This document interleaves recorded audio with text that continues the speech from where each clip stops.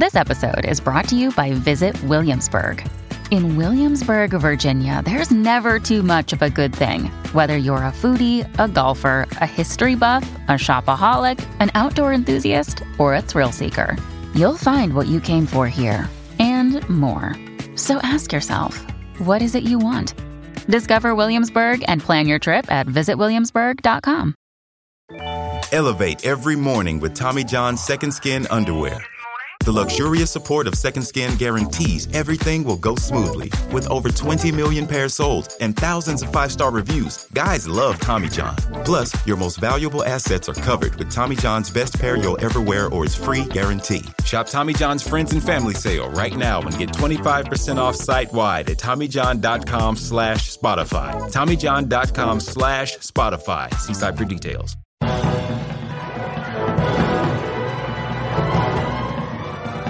Hello and welcome to the Filmmakers Podcast. I am Giles Alderson, director of the Dare feature film and World of Darkness feature documentary. This is a podcast where we talk filmmaking, from indie film to studio films and everything in between. How to get them made, how to make them, and how to try not to F it up, in our very, very humble opinion. Our tagline is thinking outside the box office. So joining me is Christian James, who is still recovering from the behemoth that was Fright Fest, and if all goes to plan, working on a new feature. Christian James. Hello, Christian. Hi, Giles. Are we allowed to talk about that? The new feature? Yeah. Well, there's a couple of things bubbling, but nothing specific. Okay. And so, if I start to talk about it, then I'm going to jinx it. It won't happen, or they won't happen. But off the back of Fright Fest, and certainly the film getting out there, there's been some meetings and some chat. But I think this is part of the course, isn't it? Yeah. So, but no, Fright Fest went well, thanks. Joining us, me and Christian James, is our DOP, or my DOP, is the DOP, Andrew Roger. Oh, yeah, I'm here too. He is here. He's cat loving, big time. You've got some massive news. Oh, it's no... Can we announce this big news? He's got a new cat. I've got a new cat, guys. And now I love him. I got a new agent, which is nice. I'm now like a cat. Princess Caroline. We've massively killed this big news. I love it. It's a cat. What's your new agent called? Pussy galore. Whiskers or Cat puns. I have got a new agent, and that's it. Really, it's the end of the news. It's a big agent, though. What they called? Called WPA. They've got Chivo, and they've got Ed Moore, and they've got me. They've got Andrew Rogers. Roger. Round it's good. Well done, buddy. Well done. That's very good. Thanks, guys. Yeah, it's good news. Also, we are on iTunes. Oh, yeah. This is our big news. Yeah. We are on iTunes. Please go there. Please subscribe. Please give us a nice review. Give us a nice review. It's quite a bit of effort to do the podcast, and we really do appreciate anything you can give us. So that's not begging. Would that sound like begging? Yeah. No. All right, you do it. No, actually, I couldn't have done it any better. Yeah. I kind of want to introduce you because us lot talking is just dull. Today we're talking about how to direct Emmy award-winning shows with our wonderful guest Sam Miller. Nominated. But the show was award-winning, right? Oh, it was, yeah. Oh, yeah. Oh, yeah, it was. Yeah. Oh, yeah, it was. Look, Sam's not only directed countless adverts and many films, including, I'm going to read this, right?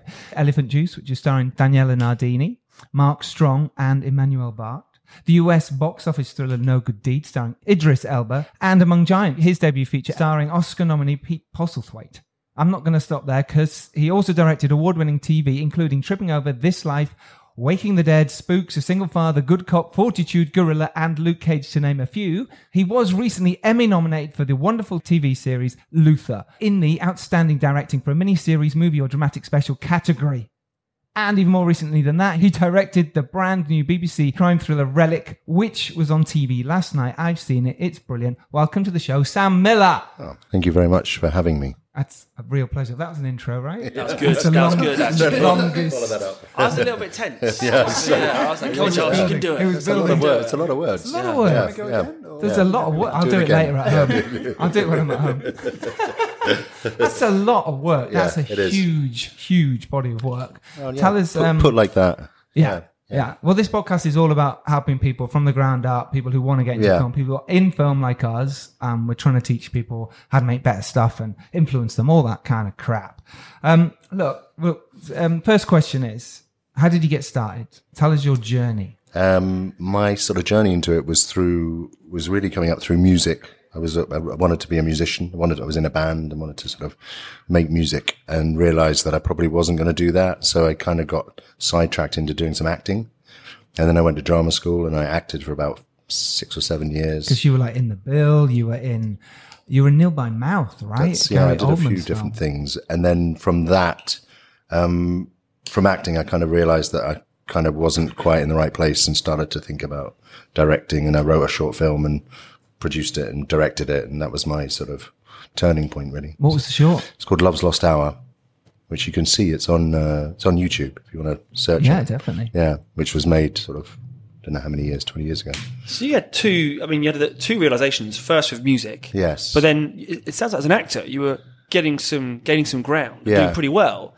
And suddenly you were like, no, not here, going somewhere else. It's quite a brave move. Well, it is when you say it, like from a distance, but it actually was it was a really natural thing, because the more I acted, the more I was with crews, the more I just kind of started watching what everyone did. And it was kind of became like doing something like The Bill at that time was like a film school for me. So I got to know everyone in there. I got to know casting directors, writers, designers, cameramen, because you were there all the time. So you had real access to people.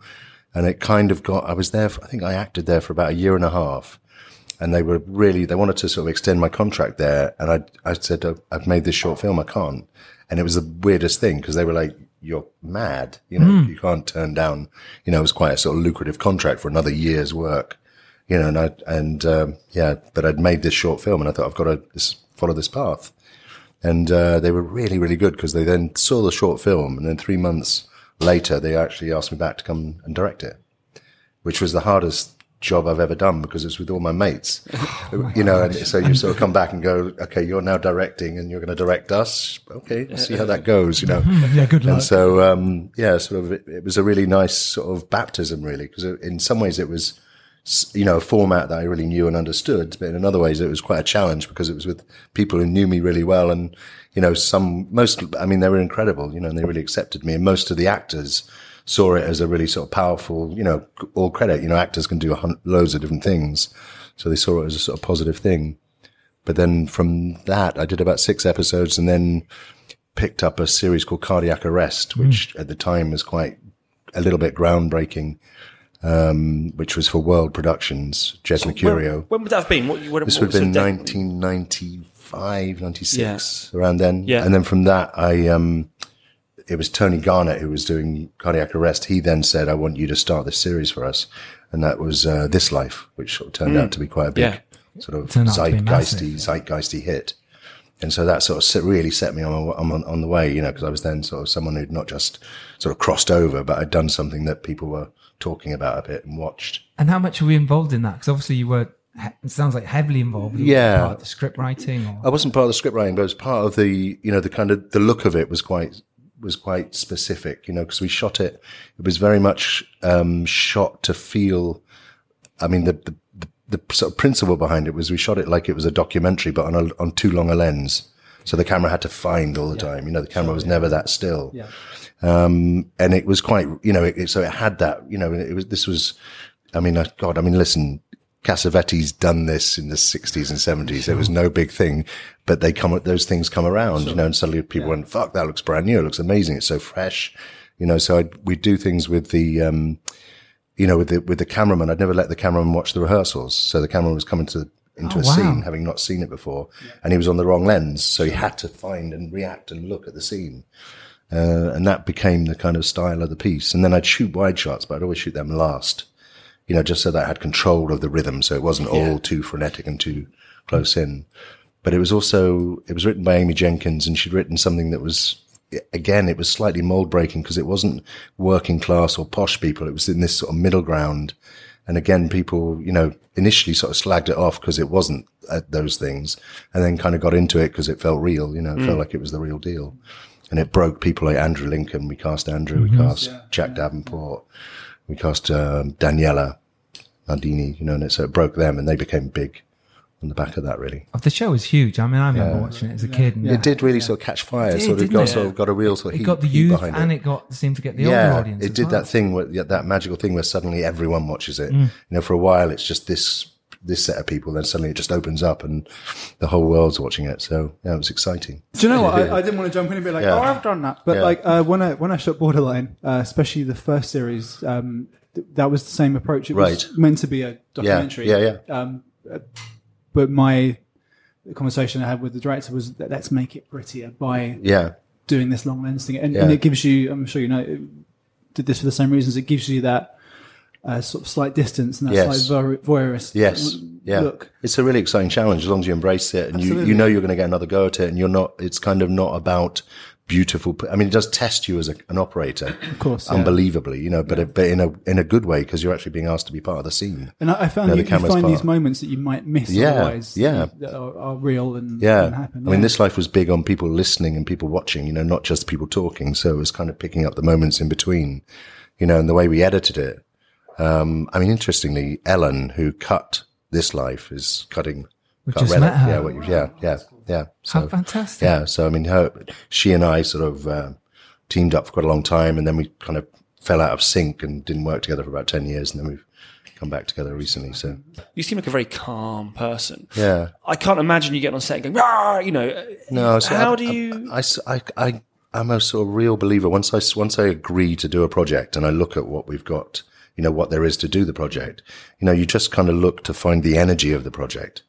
You know, so it kind of doesn't matter. You know, I just go, okay, this is the time I've got to do this. If I've got something that's really complicated and I know I need to, you know, wait for light or do something, then I'll tell the first and we'll try and make that work in the schedule. And if we can't make it and we still want that, then we'll go to the producer and say, look, we need much more time here or whatever. But I mean, I generally have always sort of really liked the kind of, you know, the energy of the unit and the set and the way it works, you know, that you kind of harness that rather than fight against it all the time. Because I don't know, I'd be terrified if I had too much time. Because I actually want pressure. I want a deadline. You know, I want to know that I'm thinking I'm going to be off this side, you know, in the next 2 hours. And it's not that I don't sort of see that as a negative thing. I see time as as an interesting thing, you know, as a sort of interesting component in it.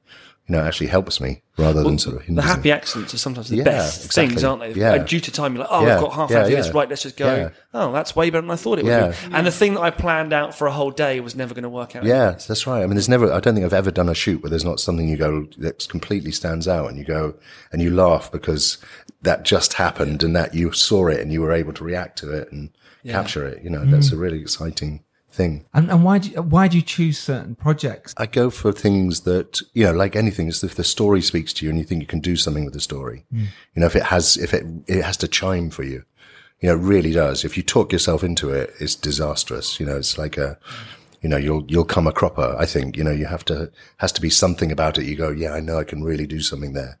Really get into that. And what specific do you look for? Obviously the script, but then do you think about the color and the texture? How you're going to? I think that's normally comes much later. You know, I'm normally totally obsessed with story to begin with, and just thinking about the story, just thinking about all the things it makes me feel.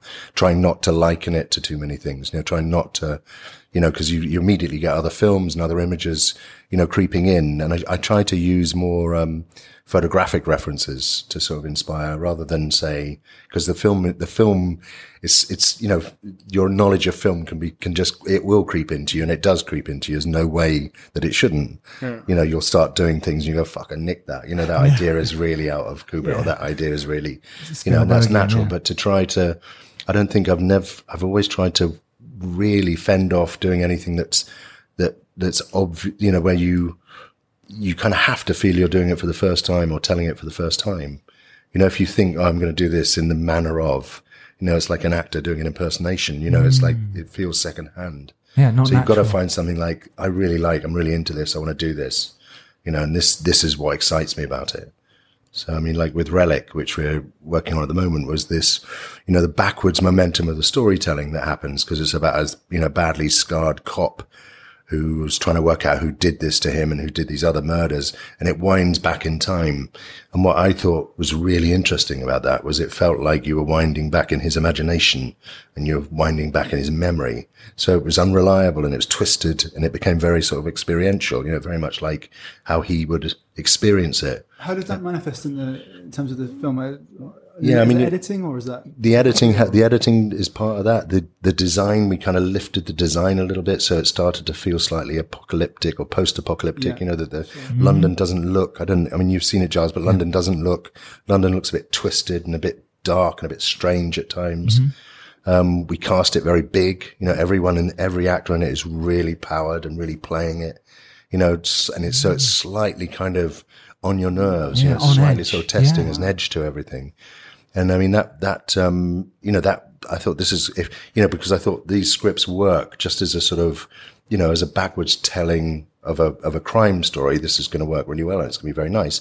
But if I can bring this other layer to it, which is a visual casting, music, kind of treatment of it, then I think this will it can really get under your skin and really affect you and really move you. Tell you something about yourself. So that's what sort of got me into it.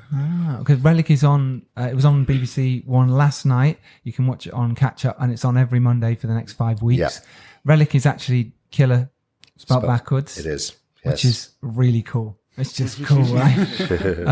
Honestly, I loved it. I love the colours. I love the palette. I love the way it was shot. I love the performances.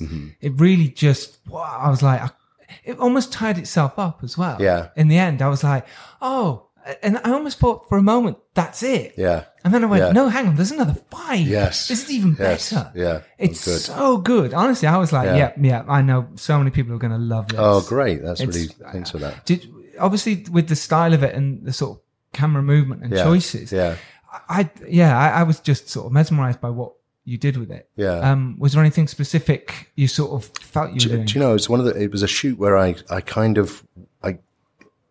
don't know about you guys, but when I go into something, I kind of almost forget how to shoot. I literally the night before think I don't know how to do it. I'm quite glad you said that. But it's quite, I actually have always felt that, you actually forget how to edit. You forget, you kind of go, oh fuck, better work it out again. And you kind of try to relearn it. And it's almost like trying to wipe the slate clean to sort of approach it freshly. It sounds bizarre, but,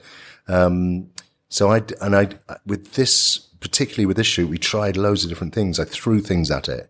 Yeah. I do quite sort of odd speed ramp things. I do quite odd tracking things. And some of them were dreadful. They really so you could feel the execs groaning watching the rushes going, what the fuck that just doing? Cost a fortune. But it was kind of it was really liberating because it was like we were kind of, it was like the gloves were off, it's like we weren't getting too set. We weren't getting too, we weren't too serious about it. We were sort of slightly satirizing ourselves at times, so it felt like a really good process, and it was a lesson, when I looked back at it and I I was very happy to let some of these ideas go.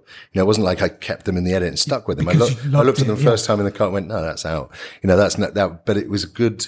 It kind of softened everything up a little bit, because it stopped it getting too settled and too set and too considered, because sometimes you approach something and you think, oh, I'm going to shoot everything on wide angle, really wide lenses. And you can get obsessed with wide lenses and you actually forget. It becomes technical, and I thought we never really did that. And I shot a lot more close-ups in this than I normally do. And it wasn't really, I don't think we ever discussed it. It was just, it felt right. We just went in, So, I don't know. How that style pops up, it is things you talk about and decisions you make about the lenses. There was a lot of uncoated lenses in it. So there was a lot of zinging, light flaring and sort of zinging around the lens. What lenses did you use? Oh God, I wish I knew. I think it was Zeiss, but they were very specific. And he loved, Julio, who shot the film, loves the way that the light zinged around them, and it makes it look quite strange at times.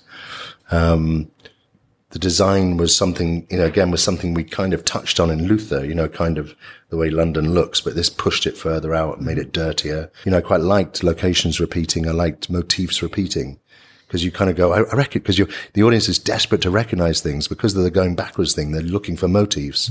And so repeating was a really good trick within that, I thought, because it sort of, you felt, I know where I am. And what about the actors? Because obviously the performances I thought were fantastic and really heightened and emotional, and the sort of lead baddie, if you like, was on edge, and his wife was fantastic. She's this fantastic scene where she was crying in the police station. Yes. How did you get them into that position? What were you doing to bring that out? I think directing acting is a lot about what you don't say. I don't know about you how you feel, but you actually don't want to over intellectualize it. You want them to be in the room, feel it, and let them go. and then build them, let them feel that the space is theirs and they can build a performance. Yeah, I remember having this conversation with you at football, and sort of, because I just made the short Heart of the Forest, which Andrew shot with me. I remember thinking, I'm kind of slightly over directing, or I feel like you have feel to you say they something. need to. Yes, Otherwise you stand like a lemon. Yeah. I must say something. I must say something. Yeah. I spoke to Sam about it, and he said, no, actually, the best directing is sometimes saying nothing. Yeah. Right? I just do it. All I do now is just sort of basically do it. Right, this is what we're doing. Everyone okay, and then just check with each person. Yeah. You okay? You happy? You happy is almost my catchphrase. Like, Yeah. You happy? Yeah. Anything you need? Yeah. And then Yeah. that's it. But I remember, my first few scenes would have been a room full of 8 actors, and fuck, I've got to say, who needs me, who doesn't, and how do I no. not show favoritism? And Yeah. No, how do you deal with hard. that? Because you've got some. I think that's always big, that's the same Doesn't always. change. If you've got a set full of actors and they're all trying to do different things, and especially if it's early in the day and you haven't really established those working relationships, I think a bit of rehearsal is great. But I tend not to rehearse scripts so much, just find time to, make sure you've contacted everyone and everyone feels comfortable with you and they know what you're going for. But I think those scenes when you've suddenly got a big ensemble scene. Not only is it how do you shoot it? What do you need? who do you cover first? Yeah, but then, and all of those things, that doesn't change. It's always difficult. Have you had any where you've an actor's come in first day, first scene, or anything, and it's like, oh, that's not what I thought I was going to get. No names, of course. Yeah, but just kind of oh, we're going this way with it, and not that it's a bad thing, but certainly wow, not my interpretation or not how I saw it going. Or Yeah, no, I don't. I think it's interesting because I've done a fair bit of stuff in sort of episodic work in the States. Where you go over and do a cable show, which is quite sort of interesting, quite indie feel. And there you're very much inheriting the cast, so everyone, in fact, the whole crew, everyone is there. Yeah. You are the only person who's visiting. You're the only new person, which is it's really interesting. It's kind of like it's like a moving train. As a director, you kind of parachuted in. You have 3 or 4 weeks. You do your thing, and then you get out, and it's finished. And does that dilute are you aware of that the whole time? So therefore, you're like. I suppose I'd be constantly worried. What did the guy before me do, or the lady before me do? It's just a different process because the show. It's much more the process with that is much more trying to work out what they need from you. Yeah, and you look around you and look at all the people and try to find out what they need. Whether they need someone to really get in with the actors and really talk to the actors, or whether they need someone to settle the ship. And sometimes they need people just to hit the schedule because they haven't been hitting schedules. So it's kind of you try to work out. What's going on here? Why do you all look so worried? Oh, that's why you're worried because the lead actor doesn't turn up. Whatever that is. Yeah. You try to work out what the game is, and it's fun. It's like a really intense bout. Like an intense gym session. It's interesting, and then you're spat out at the end, and you're finished. You're like, that's it. Whereas just wait for it to come on TV. Yeah, wait for it to come on TV. You edit it. You probably do 4 days editing, so you get it into a very sort of rough shape, and then hand it over. So you don't finesse the. No, not at all. Oh, you just say that's roughly my edit. That's roughly what I was going for, and they'll do what they want with it. Yeah. So that's the difference between something like Luke Cage, which you went and did, and then something like Fortitude. Yeah, in Britain, there's still quite a different model. The model is still the director as auteur. The director, is part of the whole process, finds the locations, finds the cast, sets the thing up, and then sees the thing through. Does the edit, goes right to the dub, goes right to the mix, works with the composer. So it's a very different. And it just is, and in terms of the experience, being on set in the UK, you've got a producer who's looking out for you, but you've not really got anyone who's interfering with what you're doing. They might interfere with the rushes or talk to you about rushes, but you've not got anyone on set saying, tell that actor not, you've not got anyone over directing you. Whereas in the States, it's probably more like doing a commercial, where you've got a bank of people watching monitors. And sometimes they'll just stay well back and stay out, but sometimes you've got showrunners who are very much, discussing every minutiae, and kind of talking to actors as well. So it's a different sort of process. And you just got to be quite, I think you just got to see that process for what it is, and kind of let it be what it is. It's not slightly different. It's slightly. So something like Luke Cage or Black Sails, where it's quite a strong stylistic, like a look and a feel and a pace. How would you approach that?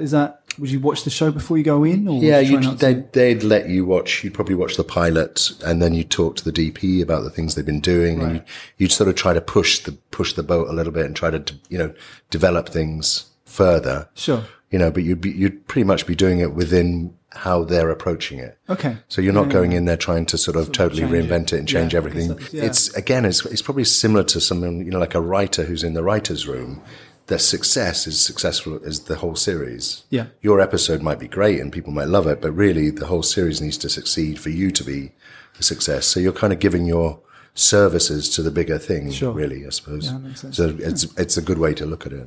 Well, let's jump back a little bit. Okay. Because you went from doing This Life, quite a bit of TV. Yeah. And then you made your first feature film, Elephant Juice. Actually, my first feature film was actually Among Giants. Oh, sorry. Yeah, no, sorry. And then you made your first feature film, Among Giants. Yes.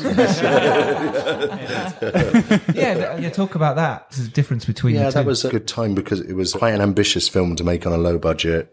It had Pete in it. It was amazing. How many weeks you have? We probably shot for 5 weeks. Shooting on film? Shot on film. Yeah, that's where the money went, right? Yeah. But it was kind of an ambitious film because it was about pylon painters up in Yorkshire, crossing the Yorkshire moors. It was about a gang of guys who were being exploited to do this job. And it was about their characters, Andy Serkis, Lenny James, as well as Pete Poss and Rachel Griffiths. So it was an amazing sort of ensemble to bring together. To do it, and it was technically difficult because there was lots of exteriors and lots of high up exteriors and, quite a few tricky things to achieve. As a sort of low budget film, there weren't obvious outlets, and I think in retrospect, films, you either go for festivals or you try and get, some sort of commercial success. But with a low budget film, no one's really that invested in it. No one's really, unless your film is an obvious, out the park hit, they're not really going to come in with loads of money. They're going to, so it got distributed, it got seen well, it got reviewed well. Did it get an audience? It got people who loved it, but it didn't really, so it was a good experience and it was a really tough experience and it was a really crazy experience. It was like a whole summer spent out on the moors shooting this film. So I was very proud of it. Oh, good. But Elephant Juice was straight after that, was pretty much was quite close to the back of that. Elephant Juice was a film that was written by Amy, who'd written This Life. We probably needed to develop it more. At the time, we were both quite, the film companies were going, yeah, make a film, that'd be great. It was there were interesting times, and definitely for me, there was sort of, I didn't have enough knowledge of how brutal the film industry is, how hard it is to get a story and launch it and get it up there. And it was a real sort of shock to me. And that sort of sent me spiraling into doing commercials for a couple of years and, kind of kept away for a little bit. Because it is really hard to get a good story out there, to get an audience. And even now, I don't think there's any difference. No, it's not. I don't think it is any difference. There's more films out now, right? I suppose the only thing you have now is there's more platforms. Yeah, more platforms, which means that your film might survive somewhere, might get seen somewhere, might, whereas then it was kind of, the video shop or the DVD shop, it wasn't really. You couldn't put it out, whereas if the dad doesn't do it, we'll put it out ourselves. Yes. It's just someone will see it. If you want to go see it, we'll find a website somewhere. So you're right in that sense. So, I also felt, when you make a film, you have to find a place where you feel that's done, finished, and move on. Yeah. And again, with films, there's a danger that you kind of get a bit meshed. You get a bit messed up in the machine. You can't kind of shake it off. Yes. Sort of creatively, you're kind of still carrying it. You're still. So all those test screenings, all those people with different opinions. Yeah. And you're like, so what works? I think it's really important to realize when you've finished something. And to kind of mark it, say, I've finished that, that's done, walk away, and let it be what it is, not sort of carry the wounds. I speak to a lot of filmmakers who, they're still angry about the soundtrack or they're angry about it and you go, oh my God, let it go. Yeah, it's done now. Yeah, sure. Put all your energy into something else now because that's finished, that's done and it's great, but it's done, so. So, when a producer comes to you with... That was smooth. We can cut all that out. So they come to you with a script, one script in it, or a whole series, or how does that... Do you get, here's 6, 7 scripts. Yeah. Which one do you want to do, or do you have to do all of them, or how does that get divvied up? It's a strange thing because it doesn't seem to... There's not that much run-in time to projects. Like, I'm reading a couple of projects now and they'd start in October. you know, and you think, oh, that's really quick. Everything happens often when things get commissioned. They get commissioned on the proviso that you have to have it ready for this time. So suddenly it all gears up and someone calls you and say, well, do you want to read it? Are you interested? And you read it. And then if you're interested, go and chat to them. And if they're interested, they then go to the execs or they go to the, you know, the money companies and say, we've got this guy who might be interested. What do you think? And they go, nah, you know, whatever. You know, so it's a sort of a bit of a, you know, marriage being set up to, you know, to make it work. But I mean, so I've got you know, an agent who, you know, knows what things are moving around, you know, come at you and say, oh, so-and-so's developed this. We know they like you. You might like it. Here, read it. Go chat. Yeah, go and have a chat with them. If you're doing, let's say, a couple of episodes in a series, would you read the scripts before and after that, or would you just go and do the ones you're... I think, I mean, that depends on the project. Yeah, it depends on the project. I mean, with Gorilla, I went in and I did... Out of a 6-part thing, I did episodes 3 to 5, which is it was sort of bizarre, but I wanted to, I've worked with John Ridley, who was the writer and initial director in the States, and he's such a unique voice that I kind of was really happy to, you know, get on board that series and do that. Although mostly now I try not to sort of follow on too much if it's under the, you know, in the original world. I'd rather try and start it, you know, so. And in that case, I definitely read everything before to sort of get myself as clued up as to how the characters were going to work. And do you draw little things by the side of the script, like start working on storyboard ideas? You know, I wish I was like that, but I'm really bad at writing, I wish I was, you know, I see other people and they're fantastic at notes and everything. I'm kind of a little bit archaic and sort of like bury it in my head somewhere. Okay. I mean, I storyboard if something's complicated or if there's a lot of, you know, CGI or stunt work. Can you draw? Vaguely, yeah. Enough to or you'd use a storyboard artist, you know, if it's really complicated, you know, if there's a big sort of car sequence in 6, you know, with the upturning cars and smashing things up and blowing things up, and then you draw it, you know, you'd bring, you know, storyboard artists would come in and you sort of rough it out together, and then you'd look at the roughs and he or she would then sort of complete it. But that's normally when there's, you know, when it's quite complicated and there's danger around it, or it's, you know, very expensive. But I mean, mostly I wouldn't storyboard, you know, normal conversations. You know, I don't see the point. Is that an improvisational thing? Is that so you're freer on set? Yeah, I would hate to be sort of tied into, you said you were going to do this. And I'd be like, I don't want to do that now. You know, and I remember listening to one really famous director talking, and he said in television he storyboarded everything, then he changed it on the day. And I thought, well, that's just the worst of every world. You know, that's, you give people an idea that you think you know what you're doing, and then you change it. Yeah. Hey, we're doing this. No, we're not. You just ruin, you know, so I mean, at least, you know, if you storyboard, try and follow it, you know. Yeah. I always like the Gene Hackman Quick and the Dead story, and Sam Raimi storyboarded, as he does all his films. Yes. Every scene. Yes. But Gene Hackman, I think actually the third AD would take Gene Hackman the storyboards every morning. Yeah. And or day really? one. Yeah, and he's like, yeah, interesting. I won't be doing any of that shit. Really? Wow. So then from day 2 onwards, they're like, do not take Gene any of the storyboards. And they had to do everything in their power to, like, if he was going anywhere, right, get those storyboards, don't put them anywhere, you know. Had to make it. That's a really horrible power battle. Yeah. And they he'd have an idea for a shot, and Sam Raimi was so specific. Yeah. But he'd have to, like, find ways to trick Gene Hackman to do the shots. I didn't board it. I just thought of it. That big track was just happened to be there. Apparently it was like, hey, I love where you put your foot. Now, exactly. That was your idea, Gene. You said put the track in last night when you were drunk. You know, imagine every day having to do that with an actor. Every day having to go and go, oh God, how am I going to make him do? I know. Oh no, that's a nightmare. No way to start. It really is. Let's jump back a tiny bit from RELLIK to Luther. Yeah. Now, Luther was a massive success. It was huge. It got you Emmy nominated. Yes. The show won so many awards. It won Idris Elba a Golden Globe. Yeah. Let's talk about how that came about, how that was created. Yeah. Process on that. That was back in, I don't know, was it 5 years ago when it started? Longer, I think. Was it? Yeah. Shit. Okay. The writer and the designer and the producer and myself had worked on Spooks together and done one of the last seasons of Spooks. So we had a kind of shorthand, and then that came along. I actually didn't direct the first ones, although I was quite involved in setting it up. I did 3 and 4 of the first season, and then kind of took it on, you know. So How does that work? So with a director doing the first few episodes, do you work? How does that dynamic work? It depends, because again, there's lots of different ways it can work, and it's how directors kind of get on, how well they talk together.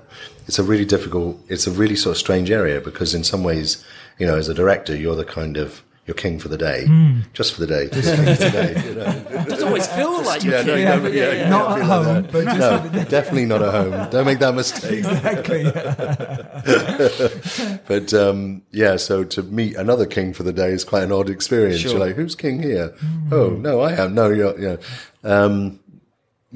Different projects are different, in terms of the collaboration between people. I've tried to have, really open collaborations and really try to be as open as possible about talking about ideas and sort of feeding into things. Actually, RELLIK was the first time that the director Hans, who came in to do 4 and 5 of this 6-parter, we actually interviewed directors, and it's actually the first time I've ever interviewed directors. What kind of questions did you ask? What do you? The really difficult ones. What kind of films do you like? These questions, It's an interesting, it was very sort of revealing for me. You can tell when people are talking because they, I suppose the difference between people, there's a big part of directing which is about technique and about skill and about things you've learned. And then there's another part of it which is about heart and soul and, you're as an artist, it's how those things express themselves in interviews. I think everyone's totally different, and I think probably every director's totally different in that. Elevate every morning with Tommy John's Second Skin underwear. The luxurious support of Second Skin guarantees everything will go smoothly. With over 20 million pairs sold and thousands of 5-star reviews, guys love Tommy John. Plus, your most valuable assets are covered with Tommy John's best pair you'll ever wear or its free guarantee. Shop Tommy John's Friends and Family Sale right now and get 25% off site-wide at TommyJohn.com/Spotify. TommyJohn.com/Spotify. See site for details. Hey, it's Kaylee Cuoco for Priceline. Ready to go to your happy place for a happy price? Well, why didn't you say so? Just download the Priceline app right now and save up to 60% on hotels. So whether it's Cousin Kevin's Kazoo Concert in Kansas City, go Kevin, or Becky's Bachelorette Bash in Bermuda, you never have to miss a trip ever again. So download the Priceline app today. Your savings are waiting. Go to your happy place for a happy price. Go to your happy price, Priceline. Hi, it's Stephen Colbert, and I'm here to tell you about The Late Show Pod Show, which is the podcast of The Late Show with me, Stephen Colbert, and I'm here with my producer of the podcast, Becca. Hi, Becca. Hi, Stephen. So what do people get when they listen to The Late Show Pod Show? Let's sell this thing. The extended moments, for sure, because we run out of time for broadcast, but we have plenty of time on the podcast. It's kind of like being a live audience member of the show because you get things that no one else hears. Listen to The Late Show Pod Show with Stephen Colbert wherever you get your podcasts. Have they got to try and not follow, but obviously the show's got to look slightly similar, hasn't it? You they can't have. suddenly make it different. No, we with Hans, I mean, we had a way that the DP that worked with Hans was also part of our team in a way because we'd worked a lot with him as well. So it was very much a sort of close team, and Hans had to really accept that and go, okay, you're going to put me with this guy. Actually, they got on really well and it was a great relationship, but it was slightly us kind of saying, we want to make sure there's real continuity of look and continuity of feel. And is the reason why you wouldn't direct them all? Well, in that situation, it was because the scripts weren't written, so there wasn't time to prep them. So there was no way you could possibly prep 6 hours. I mean, even prepping 3 hours was kind of difficult, but prepping 6 hours. So it's basically like 6 feature films.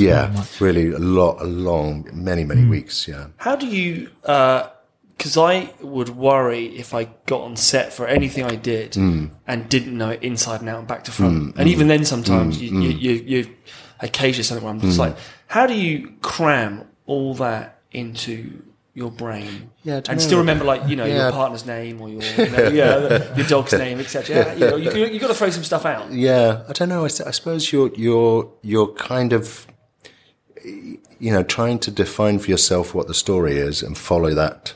You're trying to. You don't. I think there's a lot of information you don't want to carry with you. Like, I never like to try and, do the DP's job for them all the time. I like to remain innocent about some of those things, because if you start to try and, you can do everyone's job, you can operate the B camera, you can operate the A camera, you can, but I mean, it kind of starts to clutter you, I think, if you try to just, you're always working on what the story is, and what the important parts of that story, kind of bruise through you a little bit. So, I mean, I don't, so your lenses, etc., but you might not necessarily always say it's got to be a 50, it's got to be an 80. You just no, I mean, you'd have a feel for that. But I wouldn't. I suppose what I'm saying is I think part of the knack is not getting distracted by the wrong things. As we all do at times. You get obsessed about something, and then weeks later you're looking at it going, what the hell was I obsessed about that? That's not about that. It's about this, Well, you get asked so many questions as well. I suppose that's what this costume, that costume, this colour. That bit of road that you're going to shoot on. So trying to keep all that in your head. Yeah.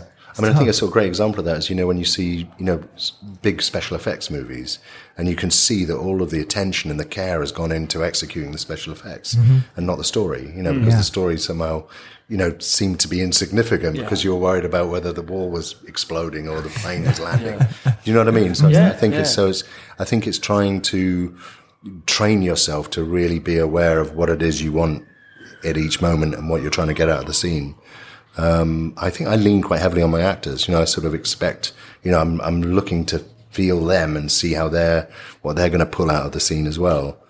And say first take, do you give them little to nothing and see what they do first, or how do you? Depends who they are. But I mean, I definitely try not to cram them or cramp them, or I definitely try to step away from them a little bit, and just let them feel that they're the most important thing in this, of the scene, because they are. What about the actor next to them? And them feel they're the most important thing. But let that process feel like it's very important. I tend not to, I try to keep any sort of technical discussions about, lenses or tracking or lighting, try and keep that off the set, try and make sure we have those quietly. If I hear, if you feel there's a problem coming, like some focus pull is struggling to get something or whatever, you want to protect the actor from that. Sure. You don't want them to suddenly start feeling everyone's worry that something's wrong. I'm sure you've been there. I mean, as an actor, is there stuff? So when you were, on the other side of the camera, could you feel that stuff previously? Yeah, you definitely, you're the atmosphere you create and that you allow to happen is a big part of it, I think. So how do you stop it happening? How it's come? You can feel that something wrong. What do you do? I would just use my heads of department to convey that it's not acceptable, that not to keep the stuff off the floor, so to keep problems off the floor. And I think crews really feel. They feel that we're all concentrating on this exchange. Focus puller is doing his job. The cameraman, we're all doing our jobs within this, but we don't need to be too loud or to shout about that, because it's about this moment that's happening. Yeah. So you just try to create that atmosphere and make sure that atmosphere is there for the actors to just be in it. It gives them the best chance to be relaxed, to really let themselves relax, I love what you said there. Yeah. That's great. So the same with Idris Elba then, working with him, obviously, before Luther, he was known. Yes. But Luther really put him on the map. It did in the UK. I mean, I suppose Stringer, in Stringer Bell and The Wire sort of really got, a lot of people interested in him, but Luther certainly gave him a UK, and then that played huge in the States as well, which was amazing choice by him, because everyone said you'll come back to England to do a lead in a London series, and at that time it sort of, I'm sure his American agents were saying, like, come on, for what? You're doing what? So it was a real amazing sort of turn of events. And how did you cast him? Did you approach him? How did it work? Yeah, I mean, I think, he was quite out left field casting. It was considered left field casting at the time, because he was known in America and wasn't particularly known here, and because the part wasn't obviously written for him, didn't play to his strengths necessarily, and I think he landed in the part and then just went and lived and filled that part, and it became him. He became Luther. He's a sensational actor. I mean, he's sensationally good. I mean, he really is. I mean, there's no weaknesses, I don't think, in what he does. someone like Idris, do you just go, okay, so is it just off you go then? Just, know your lines. I'll just be over by the camera if you need me. How does it work? I think with every actor, it's trying to work out how you can help them, what they need help with, when they need steering, when they need invigorating, when they need you to direct them. Because there's a big, I suppose I'm of the school not to get over involved, not to get over intellectual, but I really do. I'm really in there with them, and I kind of definitely do work each moment, and find things within the moment. And so it's quite a sort of seamless process, I'd say, and there's not really a formula to it, or everyone is different. Everyone you work with is different. I suppose it's dangerous to think, oh, that person's an amazing actor, and there's nothing I can tell them about acting that they don't know already. Sometimes I suppose they just want someone to bounce ideas around with. Or come up with something they hadn't thought of, or give them, because it might, you might sometimes do a take where it doesn't necessarily become the best take, but it shakes them. Yeah. And so something has happened. I remember doing a scene in Spooks with this really sort of senior actress, and she was playing this villain, and she had this incredible showdown scene. And I sort of whispered, and it was a big scene. There were a lot of people around. It was like in one of them, in an episode. And I remember asking her to hiss. I said, when you reach that point, just hiss. I just whispered it to her. Like a panther? Yeah, like a cat. And it was the bizarrest moment. It was like she's sewing up here. And we went into the scene, and it was quite serious. No one knew this was going to happen. And she said this sort of defining line to the other actor, and then she hissed. And it was electric, that everybody within the room was like, holy fuck, she just became an animal. Because it was such everyone's reactions in the room, the way everyone saw it, you could feel everyone's hair going on the back of their necks. So those moments, you go, well, that moment may not make it into the film. As it happened, it did. It was such a sort of extreme kind of thing. And she was she was like an agent that had been pursued across 8 episodes. So it was a big, huge denouement when she suddenly revealed herself in all her kind of bitterness. Were you pushing for that to get the reaction more from the other? Well, I was just looking for more things from the scene, So I probably felt at that stage, I thought, well, I've probably got this scene in a format. I've got this scene shot. But what else can I get from it? So it was just a kind of slightly, out there idea. And it was extraordinary. And what it did to everyone else was extraordinary. And we were shooting with 3 cameras. So a lot of those moments were like, fuck, it was really captured. So now at the end of everything you shoot, you say, right, hiss. Could you do this? Do it, like, that's what you're known for. Idris, just hiss. I suppose it's I mean, I like things that make performances more visceral and make them more animal and make them more, and again, if it throws the actor away from the words are kind of only a part of the story. So then you worked with Idris on No Good Deed, on the feature film No Good Deed. Can you talk to us a little bit about that? That was he'd done quite a lot of work with Sony Pictures, and they had a branch that did specialized in doing kind of slightly low budget, what they call urban American films. And he had this script, which was quite an interesting script, called No Good Deed, which was kind of about a guy breaking out of prison who goes to this woman's house, and then a relationship starts to ensue, and you're not quite sure whether it's psychotic or not psychotic and what's at stake. And the script had potential, I thought. And Idris sort of approached me about it, and it sort of worked really well for me, because it got me working over there. It got me set up with a DGA and got me sort of going there. But the actual project, the project did well commercially and was sort of deemed successful. But the film was kind of slightly horrored up, and it lost its kind of, the interesting bits were kind of pushed aside, I thought. Was that during production, or was it in post? It was a mixture of things. It was basically in pre-production. They really didn't want to develop it. So they didn't want a writer, and it needed developing. Sure. And we thought it was going to be developed, but it wasn't. And then in the post, it was very basic. Was it almost taken away from you a little bit? Is that? Yeah, in a studio system, you've not really, you take it to a point and you can try to stay on the bull, but there's a point where, you aren't going to make any difference. If someone says, I really want this to be a horror film, and you go, no, it really is a thriller, probably they're going to win if they're the exact, if they're the sort of... And let's say you get to a composer, will they be passing notes to a composer, or how does that sort of... Yeah, again, that was a tricky one. They do a weird thing there where they have sound editors who hash scores. It's the bizarrest thing. It's horrible.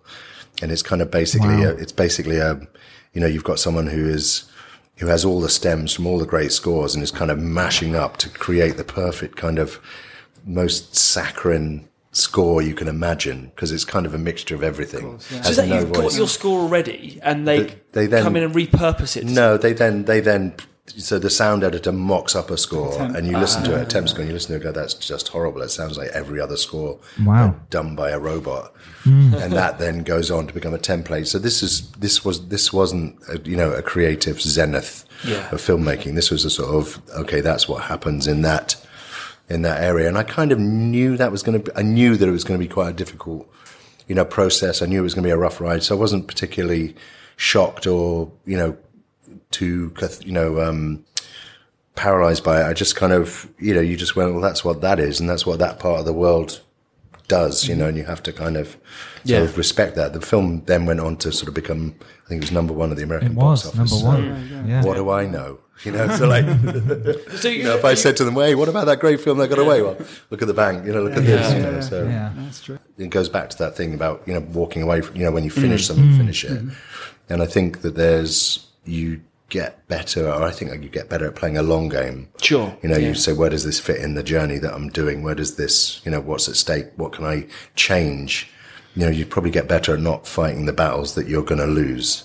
You're going to lose that battle. So why piss everyone off fighting them? You're going to lose it. So don't try and bring them in, use a different technique to try and get what you want. Because if you go head to head, you're not necessarily, it's not going to benefit. So, well, if you get the best people around you, you're going to get the best results, right? That to me seems, You just talk to them about what you want. It's fun, you really enjoy it. Should be really fun, enjoyable, right? So what's next for you? Obviously finishing up RELLIK at the moment. And then what would you like to do next? What's the plan? I don't know. I'm kind of enjoying this, I'm enjoying the kind of vein of the work recently. I enjoy doing Fortitude. I enjoy doing Guerrilla. I enjoy doing RELLIK, and I've also, so for me, it's sort of balancing, whether there's something else in the States to go over to, or whether there's something else happening here. It seems that a lot more is happening here now, that the American companies have come over here. So that's sort of changed the game a little bit. Okay. For us, for in the TV world, in the sort of television drama world. And are you more TV or film? Where does your sort of heart lie? I suppose television has a kind of, there's a sort of, everyone talks about it, but there's an intensity to television that probably surpasses film if it's incredibly written and it's properly done, where you're going into something quite a deep way. So I'm really happy working in television. But having said that, I love the format. A one-off 90-minute film, is amazing as well. So the two things I'm developing, one is a series and the other thing is a kind of low-budget film. So I'd like one of those to happen, but that's a bit further down the line. But okay. Yeah. Where can people follow you? Are you on Twitter? Are you on Facebook? No, I'm not. You're not? Okay. He's too big. I love that. No, I think I just missed the window of opportunity for it. So. There's still time, sir. There's still time. I know. Well, listen, thank you so much. Really appreciate your time. Right. So do watch RELLIK, which is on BBC One now, and for the next 5 weeks. Cool. It's fantastic. Well, look, anyway, we're on iTunes. Please do support and do your best to subscribe, whatever. We'd love it. It really helps. Okay. It does. Yeah. You can follow us at Filmmakers Pod or go to our website, thefilmmakerspodcast.com. CJ, we can follow you. At CJamesDirect on Twitter. Andy, where can we follow you? I am at 35mm DOP everywhere. And also now the WPA website, if you look for it. Yeah. And you can follow me at Charles Alderson. Thank you very much. Our very special guest, Sam Miller. Appreciate all your time. Thank you very much. Thanks, Sam. Cheers. Thanks, Cheers. Bye.